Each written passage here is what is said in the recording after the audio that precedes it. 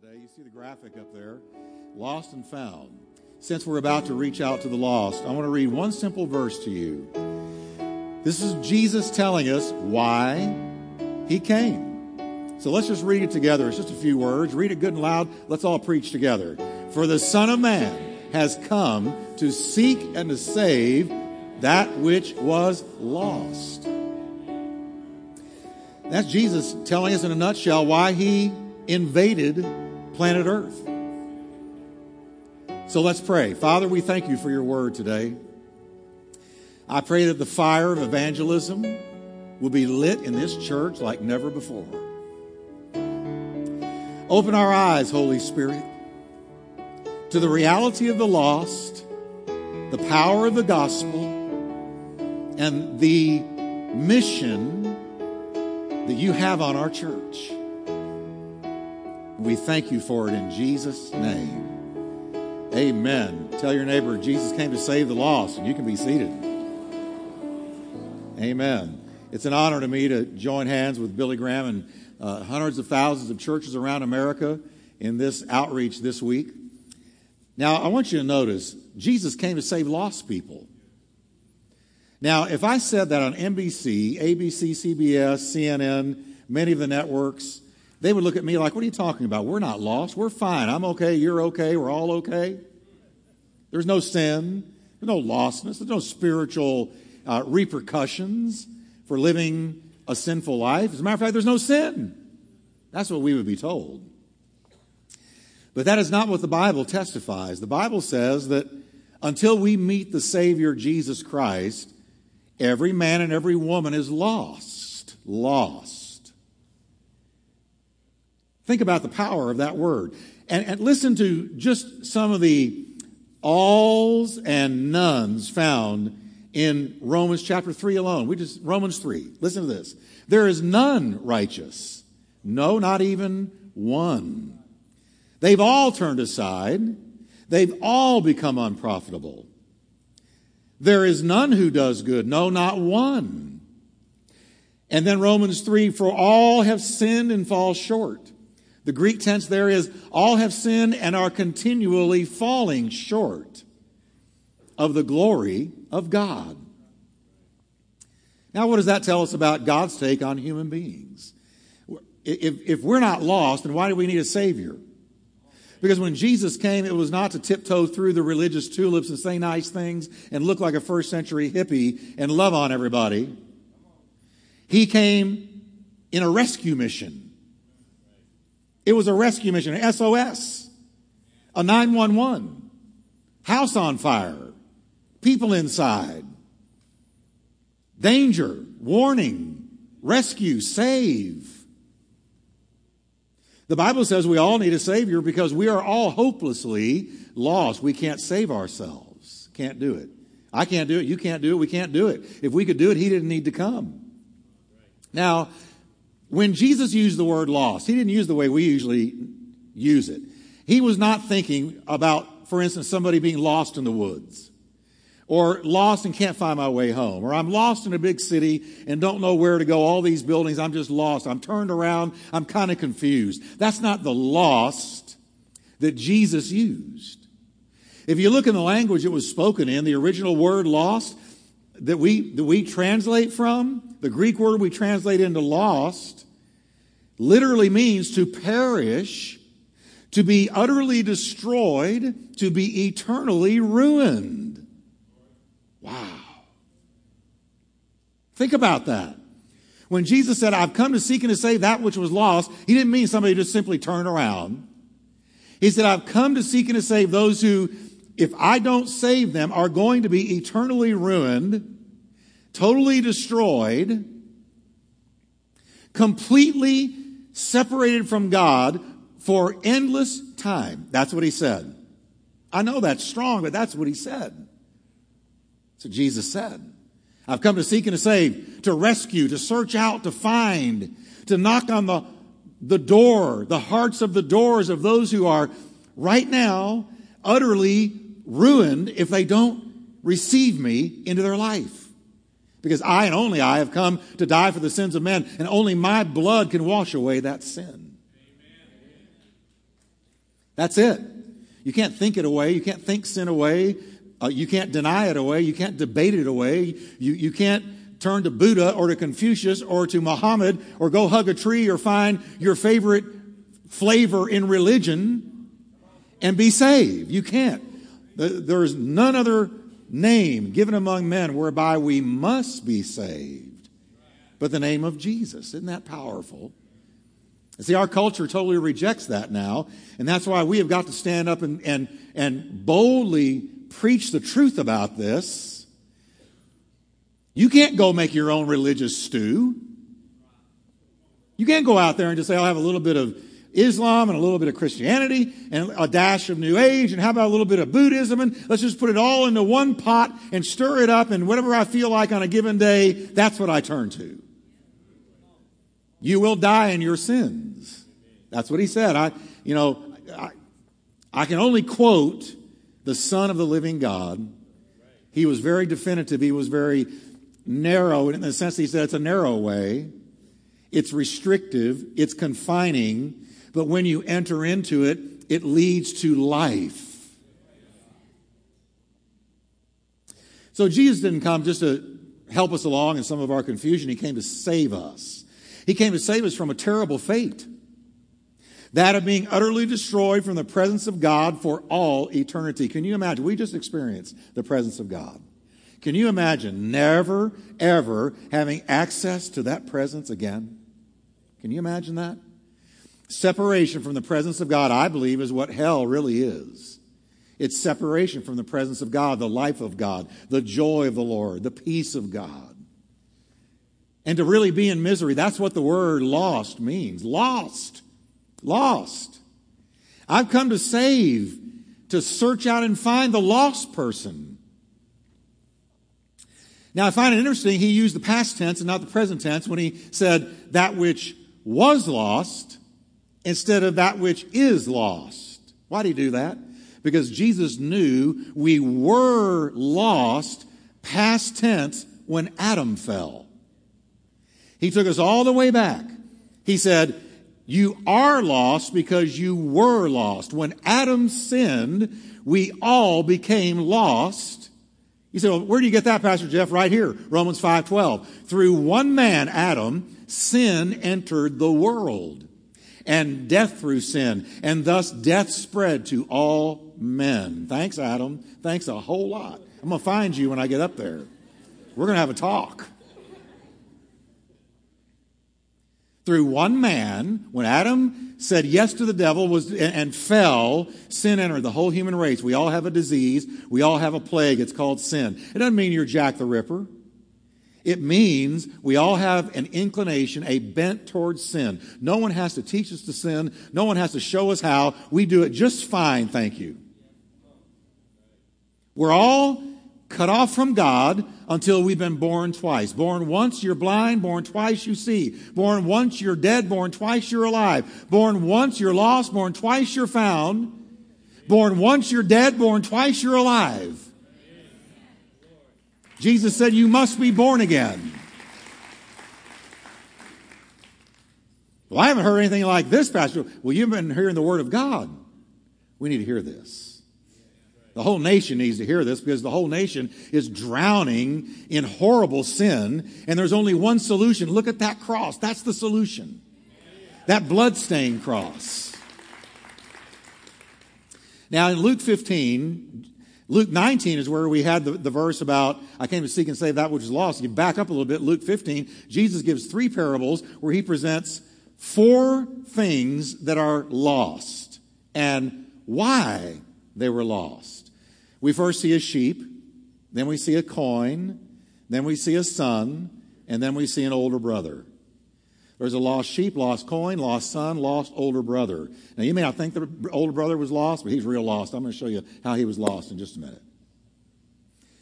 Here's why they were lost. The sheep was lost by straying. The coin was lost by neglect. The son was lost by rebellion. And the older brother was lost by religion. So sheep strayed, the coin was lost by neglect, the son by rebellion, and the older brother by the deception of religion.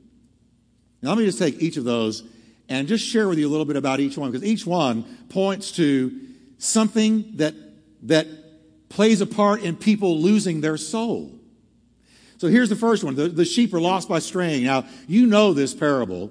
We know Jesus as the good shepherd, the great shepherd. But the parable, he said, there was a man that had 100 sheep, a shepherd that had 100 sheep, and he woke up one day and realized that one of them was gone. So he left the 99 and ran to find the one that had strayed. There was an urgency about it. He said, I got to find that sheep. He searched and scoured the countryside, the woods, the fields, the meadows, everywhere. I got to find that sheep, because that sheep is in trouble if I don't find him. There was urgency involved. There was an urgency in the search. That which was lost. He left the 99 back here. They're okay, but I've got to go find the one that's lost. You know why Jesus gave that parable? Because he knows that's exactly the way we are. Listen to Isaiah. All we like sheep have gone astray.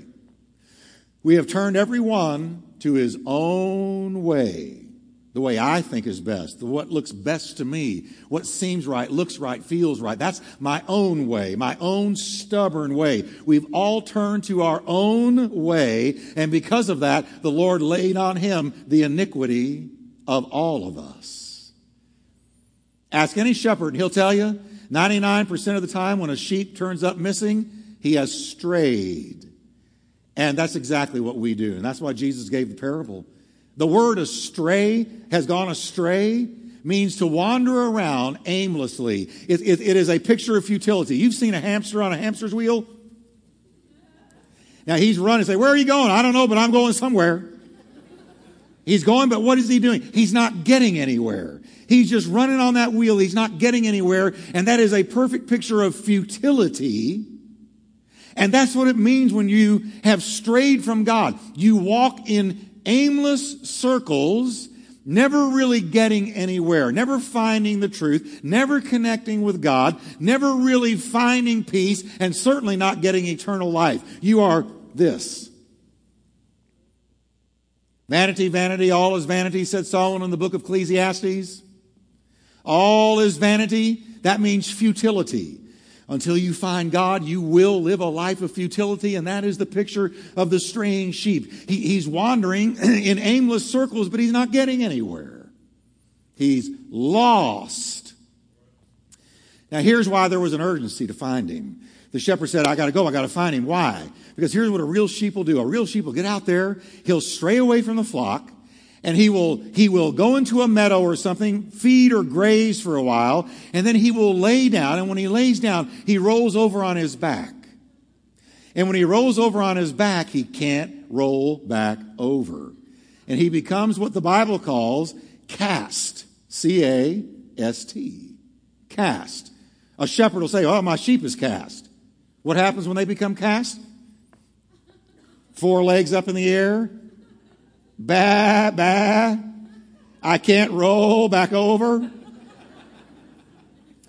The blood begins leaving their extremities and they begin to perish because they can't roll back over. They can't help themselves. They become totally, completely stuck. And that's what happens when people wander away from God.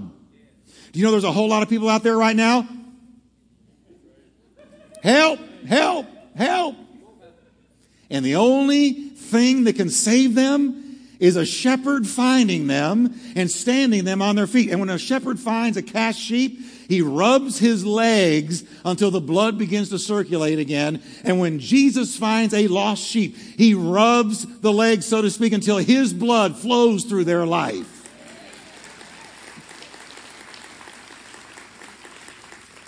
Cast sheep, straying sheep. Jesus died and rose again from the dead so that he could save that which was lost by straying. But then there's another way to also be lost, and that's by neglect. Now here we have a woman who's wearing a 10-coin necklace. The coins on the necklace are drachmas. They are, I believe, silver coins, very valuable. And it was very common for women back in those days to wear this 10-coin necklace.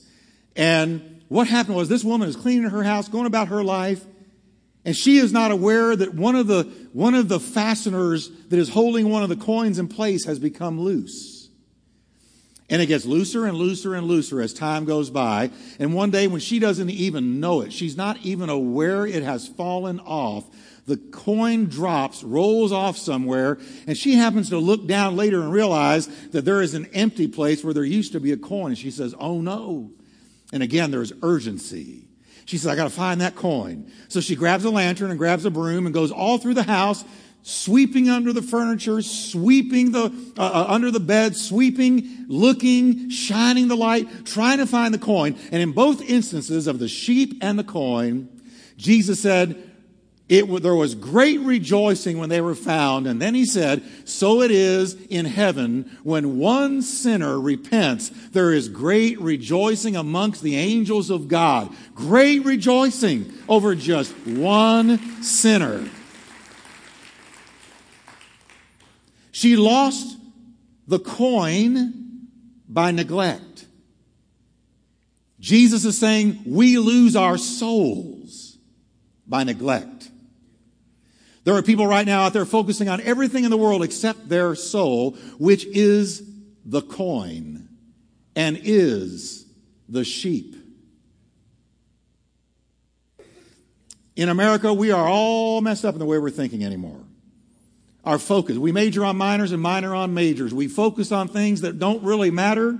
Who cares what's going on with the Kardashians?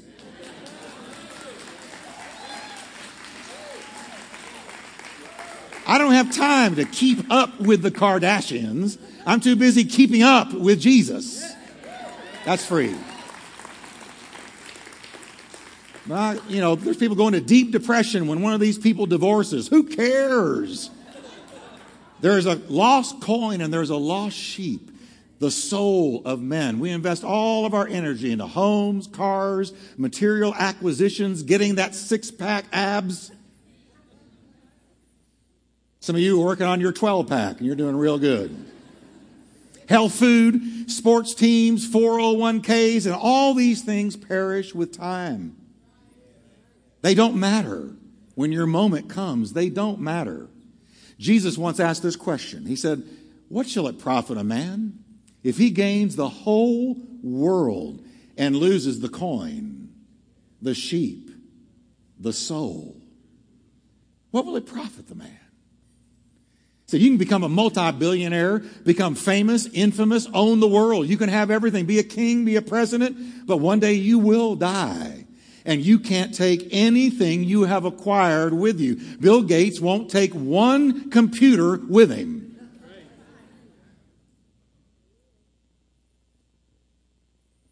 You don't take it with you. I've never seen a U-Haul at a funeral. You don't do it. When you die, the same way you came into the world is the way you go out. Naked I came into the world, naked I leave. You don't take any of it with you. Jesus talked about a rich man that had the mentality of a good American today. He said this rich man lived to acquire money and things and stuff and materialism. He did this very thing. He gathered up riches for himself all of his life, became very wealthy. He was a very wealthy man. He fattened his 401k until he said to himself, okay, I can kick back now, go live on the golf course, and I'm going to have a great old time and live life to the fullest. And right when he was retiring, God said this to him, you fool. This very night, your life is going to be demanded from you. Then who will get what you have prepared for yourself? In other words, everything you've worked for to acquire, all these material things, somebody else is going to enjoy it. You can't take any of it with you. The kids are going to fight over it. All the in-laws and outlaws are going to get it. But you're not taking any of it with you, sir. You've been a fool. You have put your whole life into acquiring stuff. And he goes on to say, this is how it will be with whoever stores up things for themselves but is not rich toward God. If you live for yourself and you die unto yourself, you have played the fool. You have lived stupidly. Because tonight, your soul could be required of you. How many people got the gold watch and said goodbye and had the goodbye party at work, and within a couple of months were gone? What is your life? James said, it's a vapor that appears for a little time and then passes away. It's like a morning fog. A morning fog can be so thick you can't see your hand in front of your face, but the sun burns it off in an hour or two and it's gone. That is your life. It is a dash. It is a blink. It is a camera flash, sandwiched between two eternities. The important thing is, did you send it ahead of you? You can't take anything with you, but you can send riches ahead of you. Jesus said, don't lay up for yourselves treasures on earth where moth and rust corrupt and where thieves break through and steal, but store up for yourselves treasures in heaven where moth and rust don't corrupt and where a thief can't break through and steal and the IRS can't get it. I added that. For where your treasure is, there will your heart be also. What was Jesus saying? If you live for me and you sow your life into my kingdom and you reach people and you pray and you bear spiritual fruit and you glorify God in your life, then you are sending riches and treasure ahead of you that nothing can steal, nothing can take away. You will not be disillusioned. You will not wake up and realize that heaven's stock market has crashed. It will always be there. So Jesus was saying, focus on the things beyond this life. Don't be irresponsible here, but always be looking. I'm going to go one day, so I'm sending riches. I'm sending treasure ahead of me. I'm going for eternity to that place called heaven, and so I'm preparing for it now. Listen, this life is only the dress rehearsal for heaven. Jesus came to seek and to save those who are lost by straying and lost by neglecting their souls. And then we come to the prodigal son. Everybody knows about the prodigal son. Let me just hit the highlights of his life. One day he woke up and decided he didn't like the father's house anymore. Something had begun to get into his mind and convince him that things were better. Life was better in a place called the far country. He heard about all the partying and fun and women and song and all the things people were doing in that place called the far country. And it just began to eat on him until he became so discontent in the father's house that he went to the father and demanded his inheritance. And you know what the father did?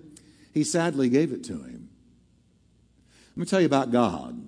If you insist on going your own way long enough, God will finally say, okay, go. Where you're going to end up is the far country. The reason it's far is because any place you go that is away from God is far. So he said, give me my inheritance, I'm leaving. The father watched him walk out the door, watched him disappear over the horizon. When the son got to the far country, it was everything he had imagined and more. I mean, there was women, wine, song, endless partying, tons of friends. He was probably saying to himself, I should have done this sooner. But then the money ran out. And a famine came to the far country. It always does. When you go to the far country, there is always a famine. The money ran out, and guess what? When the money ran out, all his fair weather friends disappeared. They always do.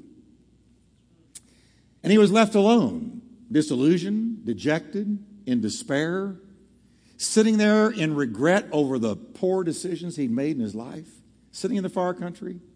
The Bible says that he was reduced to this. Having left the father's house, who was wealthy and given anything his heart ever desired, having left the father's house, he ends up working for a pig farmer. And he ends up living in the pig field, in the slop, and got so hungry, he was eating pig's food. You always do in the far country. Snort that coke, drink that alcohol, smoke that crack, live in illicit relationships, pig slop, pig food, food that wasn't made for you. Wasn't made for you. And the Bible says he had an epiphany one day. It says he came to himself, and the Greek language is so strong there, literally, that he returned from a state of insanity. When you say, I'm going to leave the Father's house, you're thinking crazy. I'm going to leave the Father's house. That's not logical. It's not sensible. It's insane. Because there is nothing out there in that world for you or for me. You will end up in a far country eating pig's food, living like a pig, living in filth, and regretting your decisions. I guarantee you every time. So it says he returned. Now, the prodigal's problem had been rebellion. He decided he was sick of the father's rules, sick of his father's house, sick of his father's work, and no doubt about it, he was sick of his father. Convinced he was walking away into freedom, he instead walked straight into bondage, slaving away for an uncaring boss, eating pig's food, living in filth, and crushed by bad decision making. He woke up one day. Oh, did it hurt? Oh, did it hurt? What have I done? How have I ended up here? Eating this, doing that, going there. How have I gotten here? You leave the Father, you can do anything. Bad. The good news is Jesus came to seek and to save the rebellious and to bring them home. And the Son went home. And when he went home, the Father put a ring on his finger and shoes on his feet and new clothes on his back and killed a fatted calf and threw a great big party. And that brings us to number 4, the elder brother. The elder brother saw all of this and he went completely and totally ballistic. And here's what he said to the Father. He said, what are you doing celebrating the return of this whoremongering, inheritance squandering, money wasting son of yours? He was not rejoicing that little brother had come home. He was angry that the Father was showing mercy to him, and that shows me he was lost in the house. Now watch this.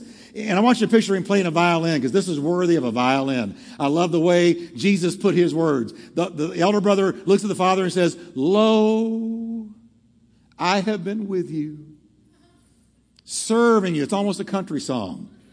Lo, I have been serving you. I have been serving you. I never transgressed your commandment at any time. What is he doing? He's saying, look at my performance. I have not broken your rules. I have dutifully done what you gave me to do. Look at the way that I've lived. And you never threw a party for me. He betrays himself by the words of his own mouth. I. Because everything he mentioned had to do with performance and not grace. See, religion is always do. But grace is always done. We don't walk by our own performance. We lean on the performance of the Lord Jesus Christ, who never sinned, never had to say, "Father, forgive me." When he died on the cross, he was absolutely clean and pure, and that's why the devil made a major mistake, because he killed an innocent man. Jesus never had sin, and it says he made him who knew no sin to become sin for us, that we might be made the righteousness of God in Christ. This elder brother was in the house of the Father, but he didn't know the Father of the house. You saw Billy Graham up there. Billy Graham once said, the greatest harvest field in the world is the church. Because in the church, you've got a lot of people that think you've got to jump through this hoop and that hoop over yonder, and do this and do that, and don't do this and don't do that. And to them, religion or Christianity is just a bunch of rules and regulations, and that is not it. Christianity is, I put my faith in the one who paid it all, as we were just singing. I put my faith in him, and his walk is imputed to me. His righteousness is imputed to me. And I lean on him. Everybody say with me, I lean on him. How are you going to get through those gates? By saying what the elder brother said? I did this, I did that, I served you all those years. God doesn't care what we did. God cares what He did. So we put our faith in the one who paid it all. I owed a debt I could not pay. He paid a debt He did not owe. I needed somebody to wash my sins away. And He did it. How scary to think that the elder brother was right under the father's nose, but never caught the father's heart. The father was showing grace. The elder brother wanted religion. Religion totally blinded the elder brother to the reality of grace, so that he lived each and every day trying to please the Father by his own good works, and that's religion. Religion will kill you. Religion will give you a nervous breakdown, but not grace. Jesus came to seek and to save those who are lost by straying, lost by neglect, lost by rebellion, and lost by religion. And these types are going to be in 50 to 60 of our homes this week. And we're going to reach out to them. And we're going to believe God to see. Let me tell you something that I really believe. People are going to get saved. They're going to shock you and shock themselves. God's in the saving business. Aren't you glad somebody came to you and said, let me tell you about Jesus? You wouldn't be here today if somebody hadn't come to you and said, let me tell you about Jesus. Well, now we're going to do it. And we're going to believe God to touch them and save them, because if they don't get saved, they're lost. Can we stand together?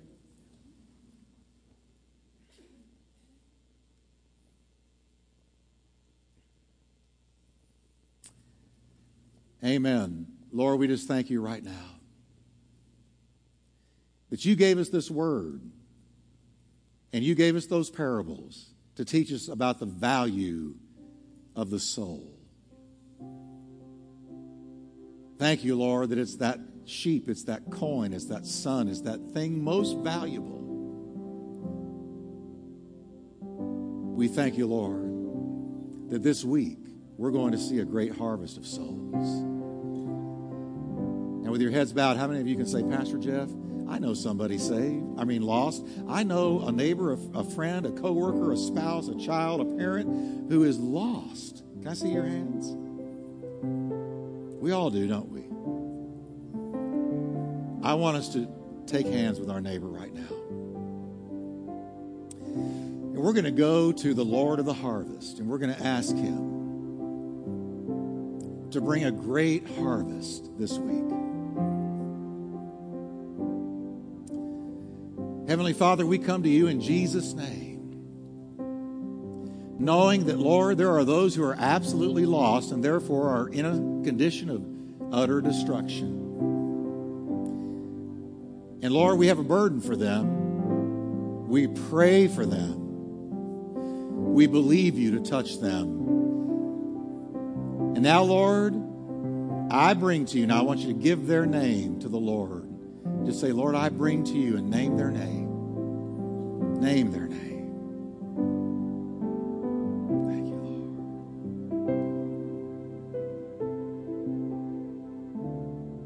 You may be the only one that ever names their name.